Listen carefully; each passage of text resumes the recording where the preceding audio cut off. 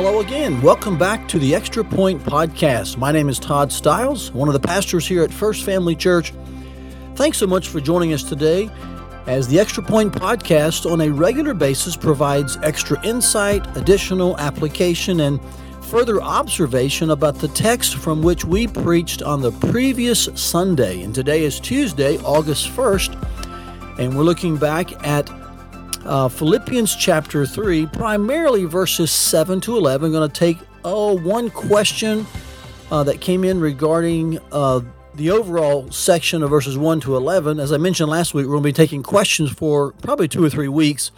And then I want to spend just a little bit of time talking about other views on how we receive Christ's righteousness. I did mention them briefly Sunday, but only by name. I want to give a little more insight into those and where I land on why they are, to a larger or lesser degree, a corruption of the gospel. So, off the bat here, a question came in actually a week ago in regards to verses 1 to 6. We've got a few more still to cover. Here's one more for this week. The questioner asks, is hell emphasized too much when we share the gospel? Hence, we have people being scared and not truly believing in Jesus. Does this lead to more works-based theologies? And I think therein lies the heart of the question. We just spent a good bit of time, not only Sunday, but the previous week, debunking and making sure that we do not land anywhere near a works-based theology when it comes to salvation, and moving away radically, of course, just making sure that there's nothing in our hearts that we're trying to earn anything, but we're simply trusting Jesus. And so she's asking, is hell emphasized too much, or are people scared into believing, and thus they perhaps feel like they've got to perhaps keep that up through what they do? I don't know exactly, but she asked a good question. I would say, to answer the question most technically, is it possible? Yes, it is possible. Theoretically, that could be happening. I don't have any hard data or research to suggest it is or it isn't.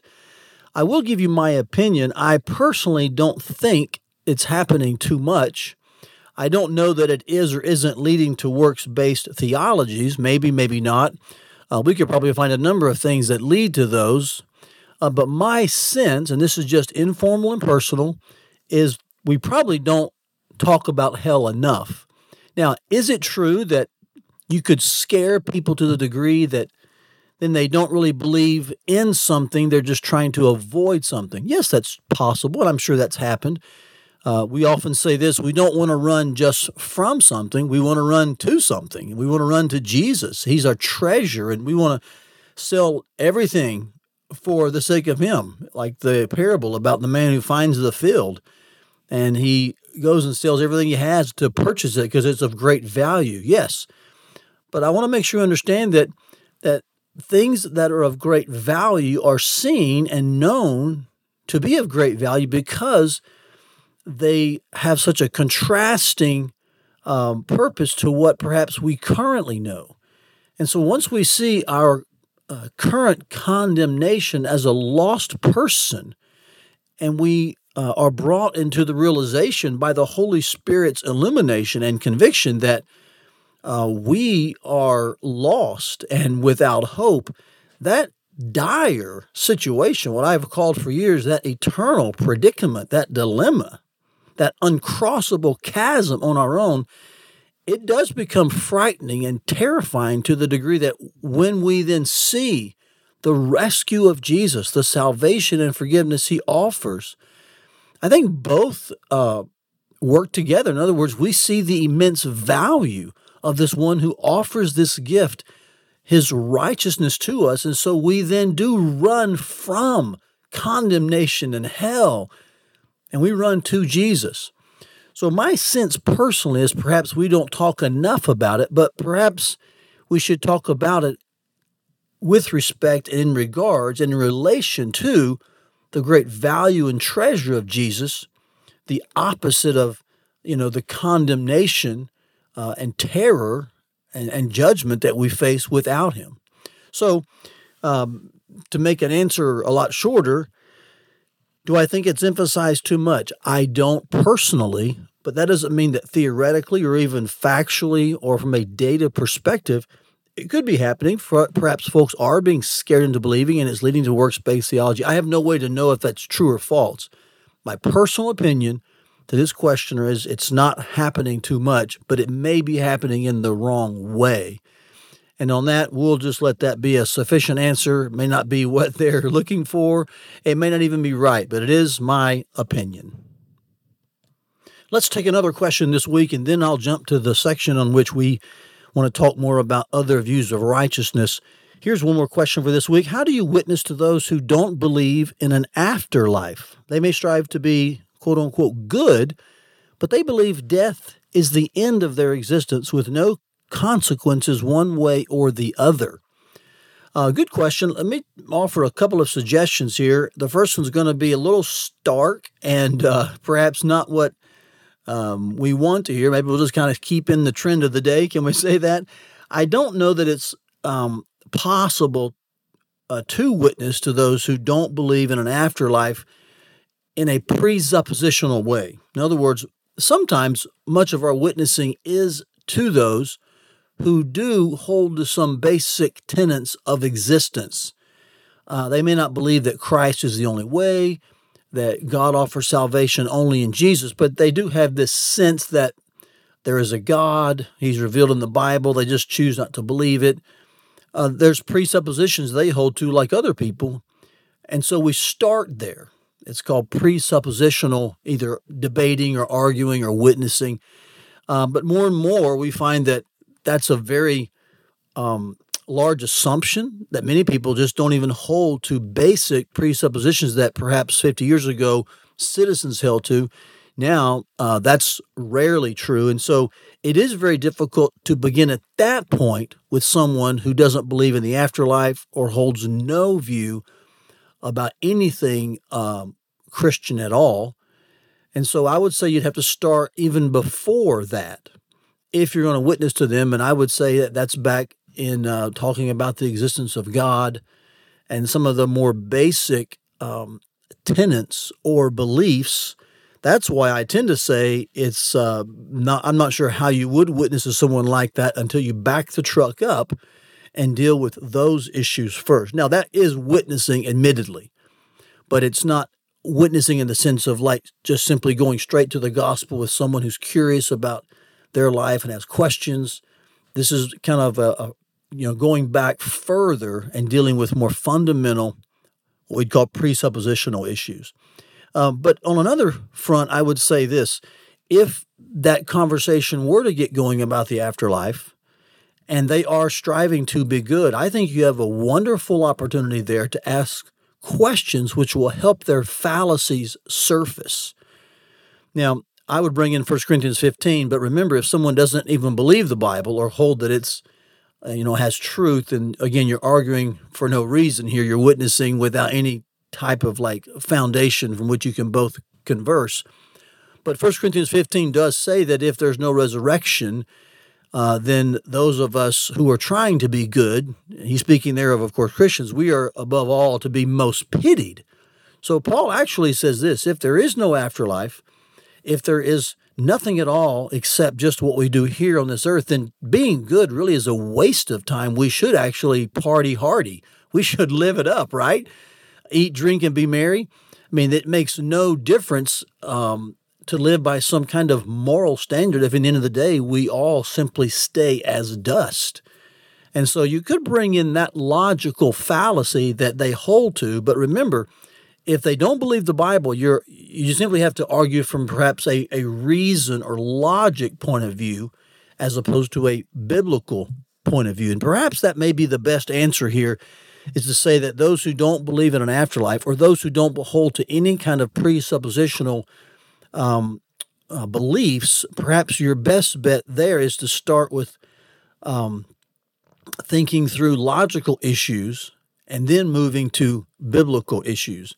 Now, this isn't to say that the gospel doesn't open eyes, so I would always be quick to share scripture, talk about the Bible, share the gospel, even in one or two sentences, because it's the power of Christ unto salvation. It's the seed that, when planted, brings forth fruit. And so never hesitate from sharing the scriptures, all right? We're not saying that at all. Just realize that sometimes in these conversations, people do have stances that are they're further back than maybe you realize. And so logic can help you in addition perhaps to, of course, always being willing to share the biblical truth and the gospel. And then lastly, let me just simply bring a little further insight into two things I mentioned Sunday. We talked about how we receive the righteousness of Christ. It is imputed to us. That's the actual technical word that we use and that we believe best defines how we receive the righteousness of Christ. It's imputed to us, and of course, we understand that what was imputed to Christ was our sin. So often you hear about double imputation. It's Christ taking our sin and us receiving Christ's righteousness. This, of course, as the text said to us and says to us, it is from God through faith in Christ. So it's a gift received by faith. It's all the work of God in giving this to us. We don't earn it. We don't achieve it. We simply receive it. And so this is called imputed righteousness. It does settle our standing and position before God forever. It is an issue of justification, and it settles our standing. We are declared righteous. Romans 8 would say there's no condemnation, and this is because of the imputed righteousness of Christ from God to all who believe.